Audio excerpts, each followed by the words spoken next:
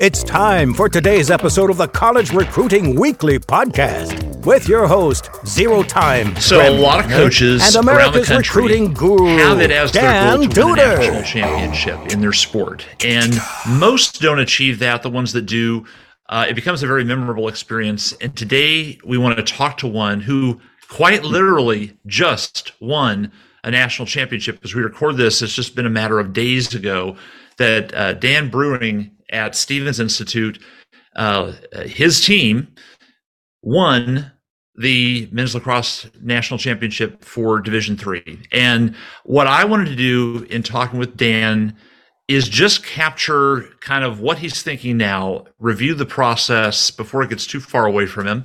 And he's graciously allowed us to do that. And I think it's going to be instructive for anybody that is building a program that is wondering, okay, how do coaches do it? I want to try to dissect it and have Dan talk about it. And we'll see if there's something in there, and I'm sure there will be, that will work for you and your program as you build it and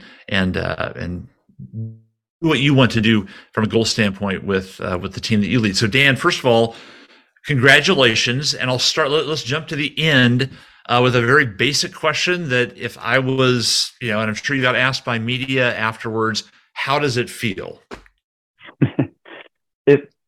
It feels overwhelming. It's a lot to take in and synthesize and process because for me, the way that I lived it was we really put horse blinders on to focus on things that we felt were signal.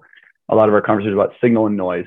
And it's just like, I told them it's something like 97% noise, 3% signal, and the signal is the stuff that wins us national championships. So the way that it feels is that I was mentally exhausted. I was emotionally exhausted. It was a challenge to sleep, not because of anxiety about the outcome. It was about a degree of anxiety about like, just put me in front of that now, but I have to wait a full day. We just won the semifinal. That was tough. You exhausted yourself preparing for the semifinal. That's not going to be guaranteed.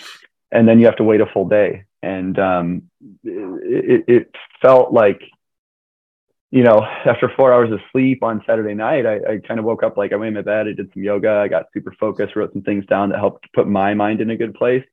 And then everything was just autopilot from there, to be really honest. We talked a lot about just like, this is just another day of volleyball. This is just another Stevens volleyball match. We did everything the same. We didn't change much at all. We just had a little bit more time for scouts, but that was about it. And so when the final ball hit the floor and you started celebrating all that stuff, it just felt overwhelming because you were so in a process zone like this. And then all of a sudden that last ball hit and you're like, whoa, and you see the emotion on the guys' faces, you see them crying and it takes a while to shift the gear out of the same gear you always try to be in as a coach and just business to like, really? So that's how it felt. It felt really overwhelming because once you open like this and then from a sensory standpoint and then an emotional standpoint, and I was really good about keeping my emotions segmented off. I properly do love this team. That's like the word I would use. And so all of a sudden your emotions get a little involved in some things like that. You don't have to just sit there and make good decisions and observe with clarity. You can just feel it again. So I think those are the best words I can use, but I've seen this with other coaches. There just aren't words as well. Yeah. Yeah. And I, as I introduced you, I mistakenly said lacrosse. It's men's volleyball, not lacrosse. So I've been talking to a bunch of lacrosse coaches recently, so I guess that's been on my mind. So with that said, and we'll come back to the end of it, but I want to go back to the beginning. So a lot of coaches are in the process of either taking over a program, or they're early in the development, and of course some have been at their school 10 plus years and they're trying to figure out the way to build something. You work at a very, very specific, I'll even say niche school in terms of its academic profile. How did you, when you came into this situation, what was your plan, or to the extent there was one, or how much was there? Just at the beginning, like how much of a business plan did you put out and then follow it, or was it just sort of reading and reacting? Both. It's just both. I think like anything, you're not just listening and doing nothing. You're not just doing everything and not listening. So it was a little bit of both. I started to realize, I always thought I was like a really, I was an assistant coach. And I always thought I was like the cool, accessible assistant coach. And I think a lot of us have played that role. And so I realized over time, I became really rigid on certain things. Just like, we will work hard. Like, we will build relationships. They will be quality. There's a lot of stuff for me that was prescriptive that just we weren't going to compromise. That was just going to happen. But the question was, how and why and what? Like, why should they want to do this? How is the best way then to do it? Because I took time to listen to understand their motivations, and then what should we implement? So it was a lot of that. I will share that it wasn't pretty at first. There was, I came in literally right the January of 2021, right? Yeah. So it was still COVID. And so there was just a lot of ugly things. I think everybody had a lot of mental health challenges. There was some toxic stuff going on with how relationships were managed on the team, just because of COVID, just because like they're just, they've been at home for a long time. So there are a lot of things to fix. So if I'm understanding correctly, your question is kind of like, how did we get this ball rolling? Is that a direction I should go with this? Yeah, that's a good way to say it. There were some major problem areas. It was just like, relationships need to be really solid. We need to care about each other. We're not just here for playing time. I'll never forget this, because we did play Messiah 5 times after this, and we played Messiah in the national semifinal to play for the national championship. Messiah is a faith-based institution that has a really strong sense of purpose and why. And I came into Stevens, and all of our seniors left basically because just it was difficult to live in the area in Hoboken. They didn't know if they have an athletic season. So then we were left with all the younger guys. Long story short, we went to a conference opponent that was solid, but we were ranked 4th in the country, and they weren't ranked. And we lost our first match of my career at Stevens. And I had been observing these things and thinking, well, like, maybe they're just gamers. Maybe it'll be okay. Like, I don't really know. We did win the second match. We were playing 2 matches in a day at that time. And then that next weekend, and we haven't lost at home since, but Messiah came in and gave it to us. They beat us twice, in 4 and in 3. And I remember being like watching our team, and I remember watching their team, and this will really connect to where I want to go with this. I remember just watching a team that was connected around faith, that was connected around shared values. I watched a team that was really tight. They seemed good with each other. They seemed friends. Pressure couldn't pull them apart. And guess what? It wasn't our team. Our team was just like, why am I not playing? I should be on the court, and like, this was clearly their value system, was just like, I want to be on the court. You are important in the program when you are on the court. And so playing time was their thing. I just sat the team down after, and I said, guys, I'm just really sorry, but I just don't know why you're playing. I just don't understand your purpose for being here or for playing hard. And when it gets tough, I can't tell why you should go hard. I don't see it in you, and we need to figure this out fast. So we started with a sense of purpose, like, just what's your why? That was a big foundational piece for us. And the way that I institutionalized that, I always like to think of making something into a process, was they're so busy doing rocket science. It's a STEM-based school, lots of mechanical engineering majors. Differential equations is the name of a course. Fluids is another course. We have to create mathematical equations to model how fluids move through with there's heat and cool. And it's crazy. So we started with 3 breaths before every practice, just to make sure that left outside, we'd be fully present. We could have bandwidth for practice. We could let practice bring us joy when homework and things bring us stress and anxiety. And I thought that was a priority. The second institutionalized process was I needed to hear 3 things we were grateful for before we started practice. A lot of good research out there that literally the feel of being grateful allows you to perform a little bit better, take some pressure off. And then we started talking about our emotions. I always finish practice, I still do today, which is just questions that seem pertinent to value we can add. And so some of those questions were like, we can't start practice until, so 3 breaths, 3 gratitudes. I'd be like, I need 3 answers to this question. How does fear of failure show up for you? And that one was like 3 months of work. Just talking about the sheer weight of like, they haven't been able to fail. I got a 4.0. I needed to be a, rocket scientist. So like, getting through that stuff and the emotional stuff was huge. And that was some like 101 groundwork stuff. And so you talk about laying that foundation. What I can share is it's a little bit like Russian dolls. I'm just sharing the first layer. And then we just built from there emotional intelligence. We built the ability to be present in the moment, which I think is a muscle you need to strengthen. We got really good with our emotions, but we got even better with our thoughts that lead to the emotions. We could choose the thoughts that lead to the emotions that help us perform. And then we were just really iterative. That was just 2 years of being super iterative about it. So I'll kind of stop there. And I hope that illustrates a little bit the beginning. We're talking about the end with the national championship, but that was the beginning. And there were just lots of iterations between the two. I'm glad you're stopping because I have about 36 follow-up questions already, but I'll try to limit it to one or two. So a lot of coaches, of course, are centered in on building culture. Culture is just a huge theme that every coach tries to define. Is, in recognizing, for example, what the other team had and you were recognizing it wasn't present in the guys that you were coaching.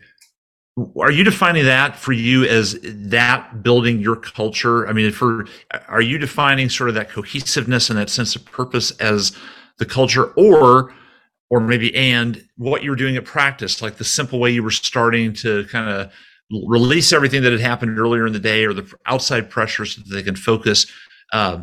Would you define that as the culture of Stevens men's volleyball? Yeah, it's interesting.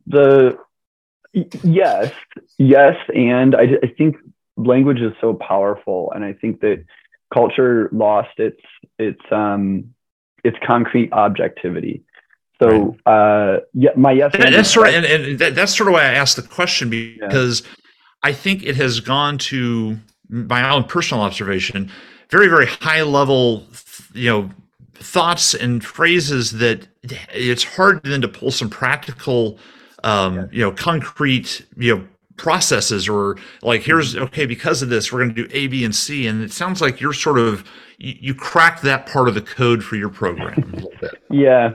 So it's a total yes, and it's absolutely our culture. I think the way I think of it, the language I think most fleshes out in an authentic way what we do is it's our daily mindset hygiene. It's our daily relationship hygiene. It's our daily check-in with our emotions. It's our hygiene around observing our thoughts. It's our hygiene around inserting and then removing thoughts that do or don't help. It's our daily hygiene around taking a look at how those thoughts are leading to emotions that do or don't help. It's our daily hygiene around our growth mindset, about being like, there was a huge challenge. I freaked out because I thought I was going to fail, and it was total fear of failure all over again. Great. Now it's our hygiene about about how we interact with challenge. Now it's like, to me, it's about how we can be hygienic as champions. How can we be hygienic champions in everything that we do? And it's a lifestyle. So it's absolutely culture. This still is the definition of culture. It's just that I wanted to drill down a little bit deeper into what worked here. How long that process of observing what was not happening and then putting some steps in place, how long did it take for that turnaround to happen, where you started noticing that, okay, now we do have this cohesiveness that they had. We do have this sense of purpose. We are adopting some of the mindset principles and strategies and practices that you were putting out. Like, what was the turnaround time for that? There's a demarcation point I can point to. We really didn't have it. We were 10-4 in that first COVID season. It was a fraction of the season. Then there was a summer. I was very clear with them. I knew these things only went so far if we talked about them and did them in practice. I just said to them very bluntly, I said, here are some ranges for your lifts that you need to be in, because I knew that was concrete. I basically said to them, if it used to be showing up with your front squat, your deadlift in these ranges on the first day of practice, there was no, like, you're on the team or off the team about it, but it was like, if you want what I heard you tell me that you want, because I took time to listen, then you're going to be front squatting in this range given your year. And so I gave them a matrix and said, you need to do this. And they did more work than I thought they would have done and more than I asked. And that was one moment that I realized, okay, they're willing to do the work. This is going to be this could be quicker than I thought. The second moment was just that we continued to iterate, and it kept feeling better and better. Just the feel of the culture was getting really good. But there was this moment where you're getting ready to play Carthage, the two-time defending national champs yet. They were the defending national champions, and we were like Diary of a Wimpy Kid and hadn't really proved it to ourselves, but we were like doing some cool things and feeling a little good. So right before that match, I'd never do this again, but I remember being like, oh, this is going to be tough. This team's really good. But I remember, like, guys, we really need to break down this fear of failure thing. I need you guys to go out there and be joyful. And we started talking a lot about joy. If you really want to dig into joy, listen to Steve Kerr talk about joy in coaching and joy in competition. That's really a good talk.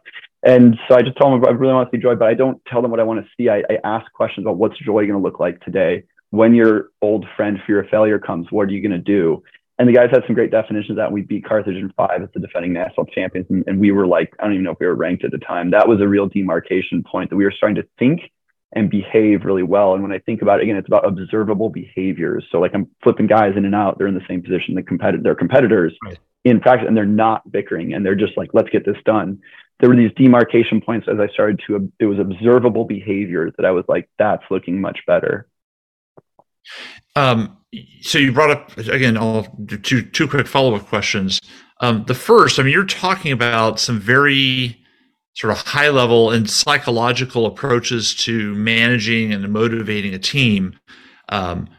Again, was this sort of all on the fly? Like, I'm seeing this, I need to figure out something that'll work, or were these philosophies, principles, sort of foundational things that you brought into this job? Yeah, it's both in that, like, we have a handbook that defines all of this. I don't expect them to read it. I think they do, but I'm just like, I'm like, hey, here's your like manual, or whatever. I'm very, I spend hours on that thing every year, iterating it. What it really is a compass for me. And since I write it, I know it like the back of my hand. So it's more of a contract between myself and them. You should expect this of me. I should expect these of you. Wow, okay. This is the deal on the team. So I think that's number one is powerful. Sorry, and can you repeat the question? That I was going somewhere else with that. I lost it. Well, just the aspect of you bringing things in, that sort of you knew ahead of time you needed to do this versus on the fly, picking out and finding strategies that would adopt, and solve a problem that you were seeing.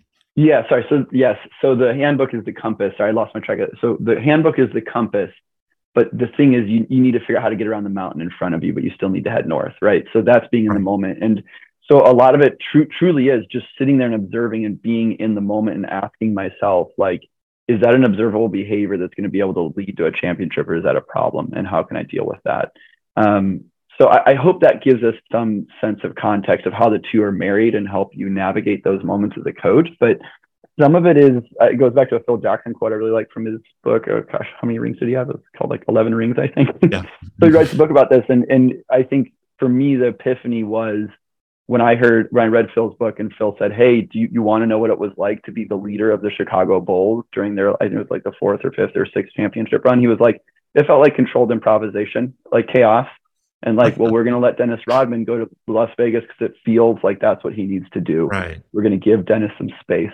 So when I heard that, one of the GOATs is like, oh yeah, so leading the Bulls, there was no formula. It was just me being in the moment, understanding people and trying to keep them on a road. Well, he had first, he was clear in his manual and his team handbook on what he wanted to do, but then he also really knew Dennis and was just like, oh, I guess you got to go to Vegas and figure out the rest later. Be Rodman. So yeah, so I'm sitting here with a bunch of like the best students in the country, and I'm like, okay, I could do this too then, like, but I just need to be in the moment and know that nothing's going to be formulaic, but there's going to be principles.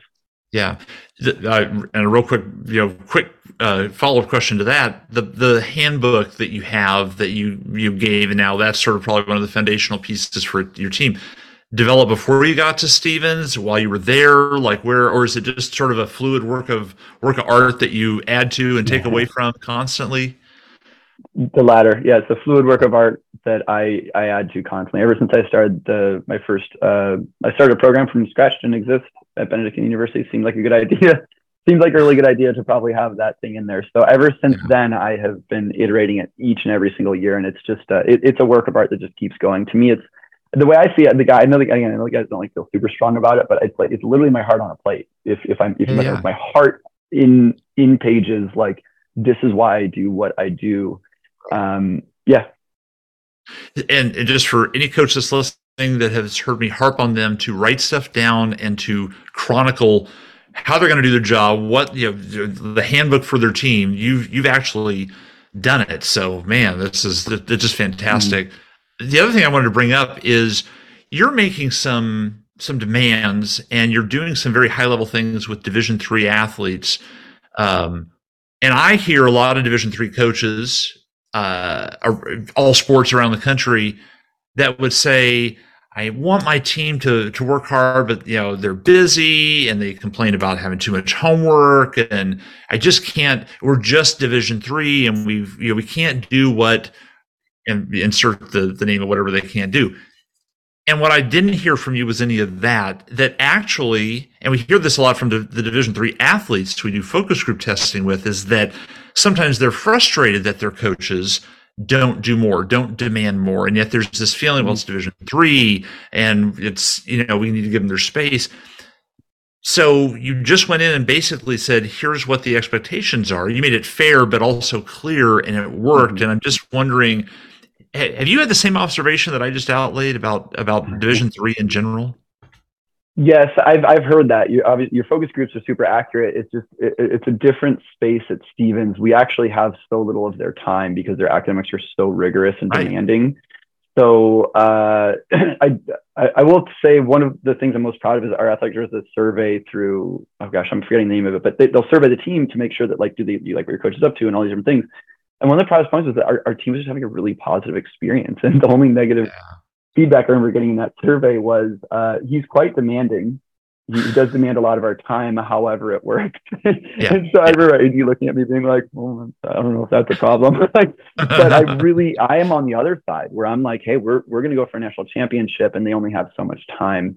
But it's also just a little bit of my DNA. Like I played at a pretty high level after college. I had a college experience I enjoyed. We were national champions at the NAIA level. I had a good time, but I was kind of left unfulfilled. So I played a sand doubles career that I was able to get on the AVP a few times professionally with my best friend in the whole world. And that was one of the coolest things I was able to do. But we did it at a kind of professional level while he coached at Lewis University, who went to the national championship match in 2015 in Division I and II, which play together. Lewis University in Joliet, Illinois. UCLA wasn't considered for that national championship. So he and I were we were practitioner coaches. So we just kind of knew what it took. So when I came in, that's why I was a bit prescriptive. I was like, this is going to work, but I also wanted to be flexible. But yeah. So you have this group, they have them headed in the right direction. We get towards maybe the beginning of this season. Did you know that this group at this time, things had meshed enough that this could be a possibility at the start of the season? Or what was your mindset going in as you were evaluating your team? Where bring me to the start of the season. Yeah, just a brief bit of context, and then I'll get straight to the heart of that answer, which is just that we finished the national semifinals in that year. We beat Carthage. They went on to win the national championship. We struggled to grow as much as we needed to, and I think that was just because of some physical maturity and just competitive maturity that just kind of wasn't there. Springfield and Carthage were on another level. So we're coming into the season. A lot of those guys graduated, and it was in October that I realized we need to start talking about this. It needs to be common vernacular to say we're pursuing a national championship. The reason for that was because I had seen what they did in the weight room again, and it was at a whole new level from that first iteration of just being like, okay, now we are substantially strong and we can be big and physical with people, and that's it. But like some of our sports, like basketball, you got to go get super physical and just say you don't get a score. Like I'm in the way, and like it's just a willpower thing, and my body's big and strong and fast. And then they put it to a whole new level, which I had kind of challenged them with. And I saw that they had done that. I saw the commitment, and I was observing behaviors. I was observing communication that told me relationships were in a good place. And then I saw how committed they were in some of like the open gyms and extra lifts that they organized themselves. It was just like, okay, well, then they really want it. And we had a few days of practice, and I said, I need to begin speaking about this because it's a little bit of like an elephant in the room. But I was like, no, hey guys, we're going to go for a national championship. And my language was, it's probabilistic.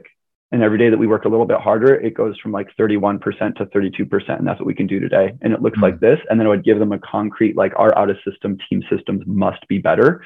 They need to apex up and down and look like this. We can't keep chasing them sideways. And then they're so smart. They're just like, okay, can't go like this, 32%. Got it. Right. Now there's direct correlations. And then I just kind of dangled it in front of their face for the rest of the year and just iterated that. Again, it was just an iterative process. And I just want to point out, very directive. If you are leading them, it's not. There's a little bit of a top down, but as you're doing that, you're reading what that top down needs to be. And I think just an observational point: a lot of coaches, they aren't observing some of the things. They aren't worried as much maybe as you focused on. How are they feeling? How are the relationships? And yet, what I hear you saying over and over again is that's the driver for what you can do then in practice and on the court. Fair to say? Oh, 100%. So when you say that thing about, gosh, we wish our coaches would put a little more time or something like that, if that's a common thing in Division III, well, I think conversely, sometimes it can be, gosh, I wish my team was a little more engaged, which I would go back to purpose. So it's a pyramid, it's like Wooden's pyramid, I suppose. And I've said that I'm not like a super follower, but I there's clearly a ton of brilliant. Why would I not like looking at that? But one of those things is just purpose. Like, why are we here? Just why are we here? And I think that why the heck should I work so hard on our out of system ball that I'm setting, going up and down like this and not like this? I'm like, because it will win us a national championship. And do you see how hard everyone around here is working? So there's this momentum to the time put in during the summer where it's like, did you see how hard this guy worked all summer? Don't you want him to have a good look at that ball? And that's your job. And you can do that to serve this person you care about who's working so hard. And by the way, I've seen you do the same. Now the whole thing actually becomes joyful, because it's like, Dad, I like him. I'll do that. Yeah. I hope that makes sense. It's a bit of a formula, but it's also like you need them to put in the time. And when I saw them doing it, I realized I didn't need to be such a pusher. I could just point at the things they were doing. Right. Well, and again, that takes that Phil Jackson with the Bulls mode, that he knew when to step on the gas and when to back off, and let Dennis Rodman go to Las Vegas or whatever. He had that feel down. So you've got this process. The season's, I'm assuming, starting to go well. Every coach, every season has its challenge, its problem, little crisis that crops up. Was there any of that going on for you this season that you had to, again, actively be aware of and then manage your way out of it and get them redirected? My goodness. Yeah, totally. I mean, this was not a smooth ride. There was, we had a lot of things. We had a little bit of misbehavior. We had some poor decisions that needed to be remediated. We were missing a chunk of our, like a 30 to 40% chunk of our team for over half of our non-traditional training because of a poor decision they made. So we had to talk about that. We had to talk about behavior. It was just, it was actually a fairly, just like they made one bad decision. It was actually fairly like low functioning, but there were consequences, and They lost some of their non-traditional seasons. So actually, you're funny. I didn't think about this. I was like, we were like, didn't get to train with the whole team most of the fall. Still won a national championship. I hadn't even had that thought yet. I was like, that's cool. What does that say about character? But that was unfortunate. It was really difficult. We have a few guys with some unique identities, and they experienced some hate. And some of that got physical one night, and that was really hard to deal with. And we had to, send them to our counseling and psychological services professionals. There were so many things, and there were relationships. We had a young guy who was he was just a bulldog competitor, and I had to just figure out, how do I get this guy to understand what we're doing? And he's 18, 19, and he was awesome, but he filled a hole. And we were beating numbers. So we started like 4 or 5 in the country. We beat like number 3 early, and since with him on the court, but like it was a little bit of ego from him, and he slowly lost the ego and assimilated. And that was a whole process that was just like banging my head against the wall, So there were a lot. Yeah.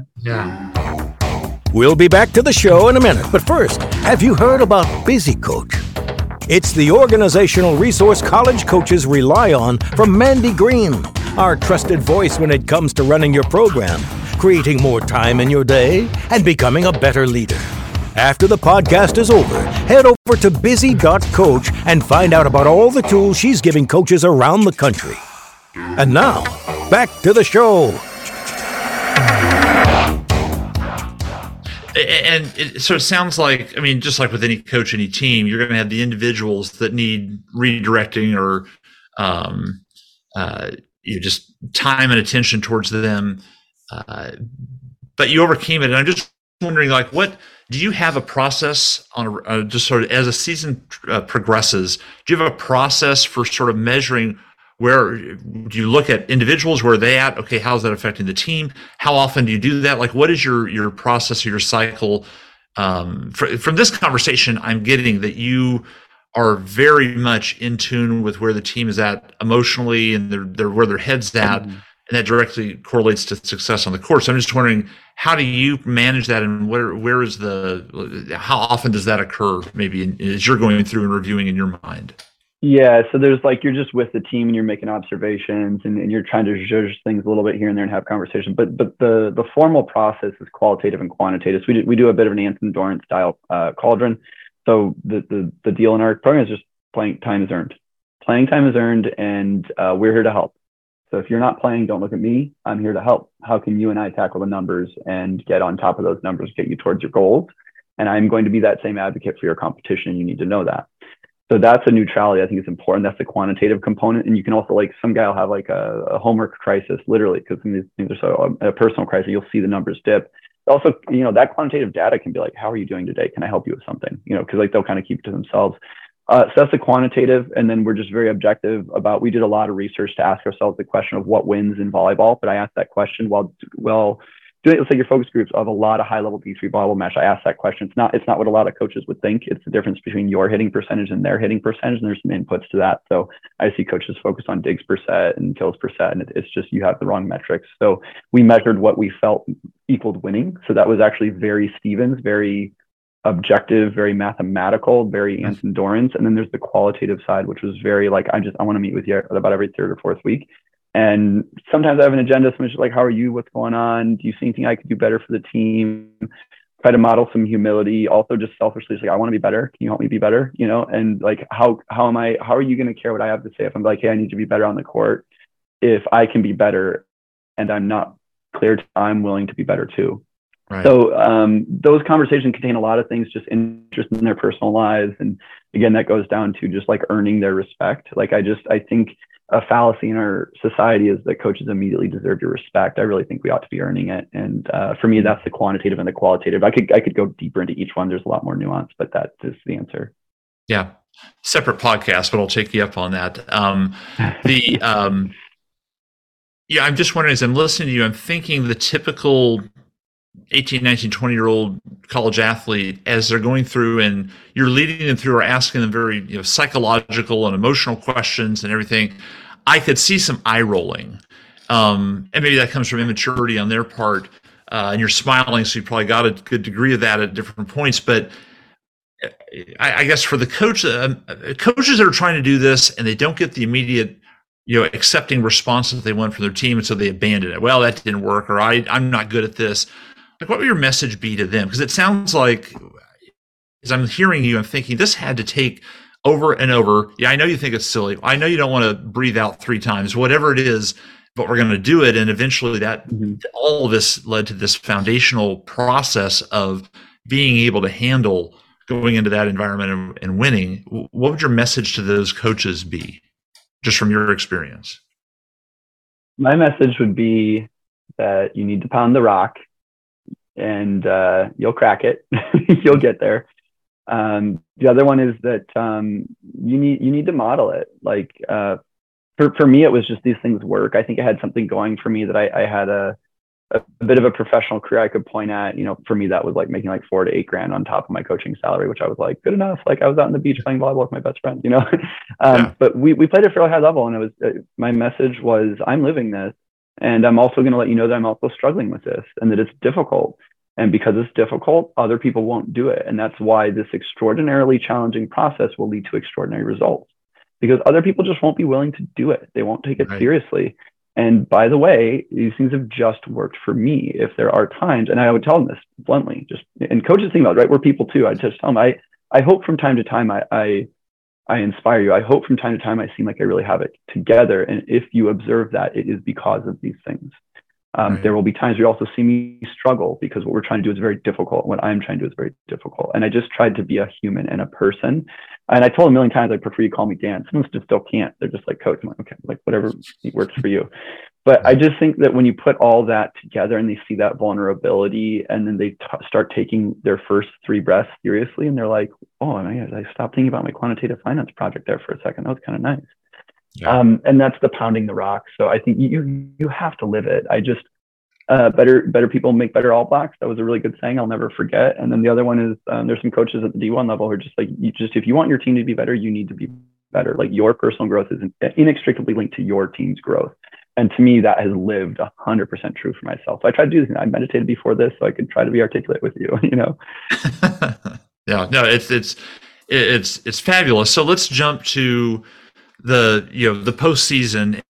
You're accelerating through it, and now you get into the final couple of matches. And I think, as any coach who gets into a postseason would tell you, things move fast. You're facing a lot of teams maybe you don't have a lot of data information on. You haven't watched them like you do in your conference or your regular teams that you're playing. So take me through at the start. Were you still thinking, as you entered into the deeper parts of postseason, like, it's moving in the right direction. We've got the shot. And I'm wondering, like, also, what were your percentages up? What were we talking about with the team? You were talking about 31 to 32% earlier in the year. What was it up to as you got into the postseason? Oh gosh, I'll answer that objectively. It was 95% plus, if I'm being honest, and that scared me. It scared me because it's one of those things, like, you got to set a goal that scares you. Because there's two things that happen. You gotta, the expectation is you should be doing it. Because now it's time to execute. Because you believe that, right. And to me, the belief was never 100%. If you would ask me, yes or no, do you believe? Yes, absolutely, no question. Give me a percentage, 95, 98, 97. But there's always this humility in me that like, you must respect the game. You must respect that upsets happen every year for a reason. And that's critical. Now we're talking about execution, rubber on the road. So to talk that through, just a little bit how the playoffs unfolded, we were number one in the country going into like the last week or two of the postseason. We went to Vassar and played a team that we had beat earlier in the year that was now undefeated in number two. And we were the only team to have beat them. So you had number one versus number two. We had taken a loss, but remained number one. Carthage gave us a tough time at their place. And we lost, and they had a really rowdy home crowd that kind of got us. We exhausted ourselves. We play a very high effort, high energy type of game. We lost that. And there were clear things we could not be there. So now we're number two heading into playoff. And so I loved, because I was like, objective volleyball thing, ABC, we could have just done in 1 and 3. That was clear in my head. I didn't lose sight of that for a millisecond, but I didn't care. It's an opinion poll, by the way. Like, I don't like particularly, I respect my colleagues, but do I care about your opinion when I'm sitting there fixing ABC? No, I don't care about your opinion. Right. But I respect it. Now, on the flip side, it was like, now we won our conference championship. We did a really nice job, but in the conference championship, we went up 2-0 in sets. We got to win best out of 5. And we were up 13-8 in the third, and we kind of like let it slip. Now we're in the fourth set. We battled hard in the fourth set. We lost the fourth set. And then our team's back were against the wall. Like, we might lose the conference championship going into this. We just lost to Vassar last week. So I want to share this narrative. And what happened was we played nearly a perfect set of volleyball, 9-0 and 11. Usually you want to hit 300.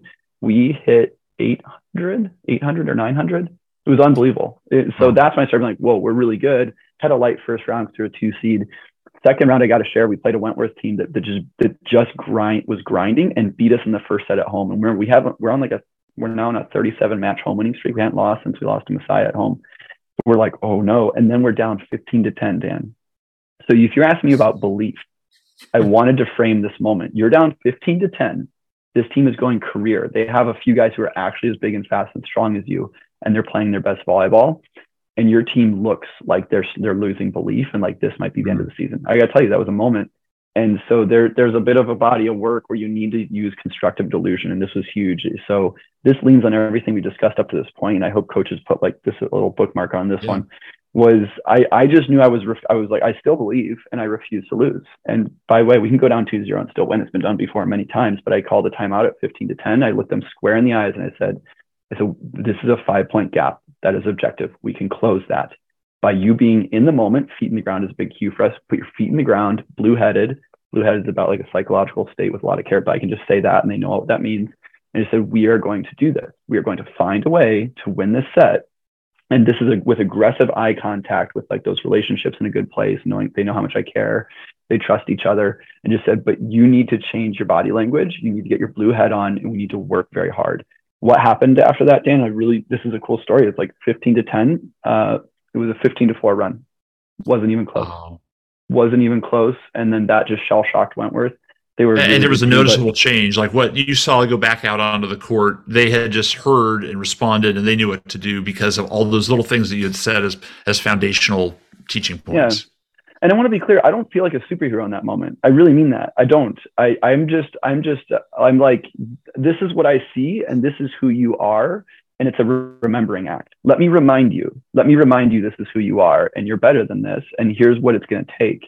And it was just cueing them back into things. Like, I watched them all year. I know they need to be blue-headed with their feet in the ground and working really hard. So to me, it's about knowing your team as a coach, if that makes sense. When you're asking me about belief, if you excuse me, these stories need to be told because this wasn't easy.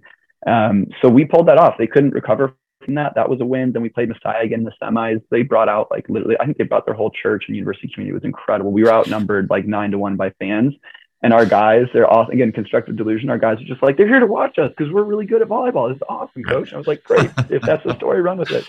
And we were in a complete flow state for the whole time there against Messiah. And North Central had some scary moments. They did really play us tough, but there's this moment where you have to believe, and you have to know your team, and you have to have lived it. And for me, it was just about continuing our lifestyle. So excuse me, that was a longer winded one if you're going to ask about belief, but it was tested, and you need to believe, because the belief has you sit there with your back against the wall and say, no, I have things I can do. Well, what I heard you talk about, that belief and that moment of the timeout, that was a part of the strategy. And it wasn't just a rah-rah speech. You were drawing on things that you probably had taught them, many of them 2 or 3 years prior. And now it was just, plugging in the right mode to get their mindset refocused. So that was an incredible story. Going into the championship, you and I talked a little bit before this about the fact that, you had to do some things as a coach to get ready. Because again, this is in rapid succession. These aren't weeks apart. This is happening, with almost no time to do any kind of real, debriefing and take a breath. You're right on to the next round, which, basketball coaches, other coaches in other sports can relate to that have been in the postseason. What were a couple of things you knew you had to teach and do for yourself? Because we talked about how you've influenced the team. I'm just wondering now, when you turn it inwards, what does Dan Bruin do to get himself ready for that type of an environment, that type of match, and the pressure of the expectation that 95% odds that we should win this? Yeah, I knew I needed to be clear. Like, I needed to be clear with myself and peaceful inside. So I was confident in our processes, and I knew I'd been a pusher a little bit all year, and I always identified like the fun, relatable coach. And I was like, oh, I can't believe I'm the pusher now, but I just could see if I pushed, we were going to win. But I realized that, it was that moment to let off and to celebrate them and to say, look at what you guys did with Wentworth. What does that say about your character? And then if you're not at peace with yourself as a coach, and you think you have something to prove in that moment that they don't already know, that they can't just explore, you're going to then say the answer. And that adds, in my point, I think of units of value. That's like a unit of value, but can I get you to say that? So that requires like you to have it together. And so I was just doing a lot of meditating. I'd get my workouts in. I was doing the same thing I always do. Sometimes it's just waking up late and coming in at 11 a.m. because we were just in the gym until 10 p.m. and like not stressing too much. I wasn't watching too much video. I was watching enough video. And so I was just doing things like, hey, what does it say about you as a team if we came back from 15-10 and never looked back and scored 15-4? Can you guys help me understand what that means? And then what happened there was the team defined their own identity going into the Final Four. Was one of the guys had a great quote. He was like, well, coach, I always talking about their friends' fear, stress, and anxiety. I said, well, like, our friends are always going to be there. Like, it's fine. Like, our friends come to support us, right? And one of them goes, coach, it means we can dance with the devil. And I was like, yeah, we can dance with the devil. Fear, stress, and anxiety are going to be there. We're going to say, hey, man, take a seat in the corner. I'm going to do some super cool stuff. Enjoy the view. Don't fight them, but just make them your buddy. And so if I haven't done that and they see me super anxious, like, hey, guys, like, what are we going to do with stress right now? That's not good. So that's what I was doing. I was just making sure that I was doing what I was asking them to do. And to be really frank, it was experience too. I was like, I've been here. I've been where you are. I know this is what it takes. So let me just make sure you see that on me if you're struggling to find it in yourself. And if I don't see it in you, I'll do a little special intervention on a few people, maybe where I'm reading fear, stress, and anxiety. But it just went really well, to be honest. It was a lot of good groundwork that went into the Final Four, that they knew what I was getting at when I would ask those questions. Yeah, it's interesting because I think a lot of coaches listening to this would, and in different times I've got to coach in postseason in football, you tend to almost like, okay, now it's postseason, more work, more video, more review, less sleep. And, in a lot of coaches, that's what happens. And what I heard you do was the opposite, where it was a realistic view of, we were on the court until 10 or 11. I'm not going to, we're not going to be out on the, practicing at 8 for this next match. And you're not going to do a ton of game review. You're going to take care of yourself and make sure that you're good, that when you step out onto the court as a coach, you're in the right mindset, you're clear-headed. And man, what a incredible lesson. Is that just something instinctive that you learned, or did somebody else teach you that? Like, where? Because that's not I have to say, that's not the normal college coach response to postseason. Yeah, a huge advantage I'm really grateful for that I think I have is experience. So when you play sand volleyball beach doubles, I played since I was 18 until about 34, 35 at varying semi-pro to professional levels. So I would start competing in tournaments every weekend. You have to play basically a single elimination tournament or pool play and then single elimination. I would play 14 to 18, 19 of those a year. And at some point, those were, if you made it in the AVP main draw, there were 16 teams. That means 32 people in the country where you get paid to play volleyball, and you were one of them. And I wasn't particularly good. Like I finished like 13th, was my highest finish ever, but it was an elite enough level that you messed all these things up yourself. And then when you mess them all up yourself, you start to really care about a team. You've messed all those things up and you've found the solutions, and you've read a few books that ready-made some turnkey solutions and processes that you're like, oh my gosh, I totally get that. And you're the expert with a PhD up at West Point. Like, I can implement this in our team. It's funny. This is how I became the pushers. I was like, this works. It's right. Like, I'm just right. You know, and there's this confidence with that, and it's not an arrogance. It's just like, it's just going to work. I'm telling you, I know you. I see me and you. Yeah. I'm not you, but like, I see that, and like, this will work for you. So we're going to do it. Yeah. And I just knew that, like, you know, with the way that our guys are, they're so stressed and anxious all the time. Is like, we're going to need to manage this. And our strategic advantage coming in, like, I was very, very deliberate about this. To your question, was that I knew there was going to be a lot of noise and pageantry and distraction. And I knew that our strategic advantage was all the groundwork we had laid and that we would be focused. So when a coach asks their team to be focused, which is a very like 101, you know, statement from a coach, I mean, we've really drilled down into this. And I was just like, yeah, but we're actually going to be focused. Like, we came to the banquet. Unfortunately, we were late. That wasn't my intention. There was a speech to give. I told the guys too late. I felt bad. By far the worst speech. Immediately in my head, it was like, we're speech best team. Like, we're here to win championships, not give speeches.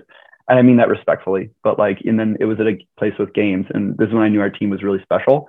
They gave us all these game pads. It was really nice. The host did such a good job. That Stevenson did an amazing job in the championship, but it was at like a barcade. And so we're like, great, you can play all the video games you want. In our team group me, immediately, all caps, noise, exclamation point. A second later, one of our guys goes, bus leaves in 5.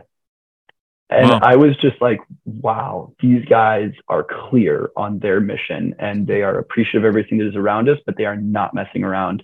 And that was our strategic advantage, was focus. And you know, it wasn't like we just decided to focus that day and not play some video games. It was like, no, this was years of work of focus. Yeah. Yeah. Well, and again, direction from you, because had you given that group or any other most normal groups of guys that age, they're just going to go and have some fun. And we might say, well, that's good. They're blowing off steam. They're not, they're relaxing, but they're maybe not focused, and they learn from you that they should be focused. So last thing we'll talk about is you win the championship.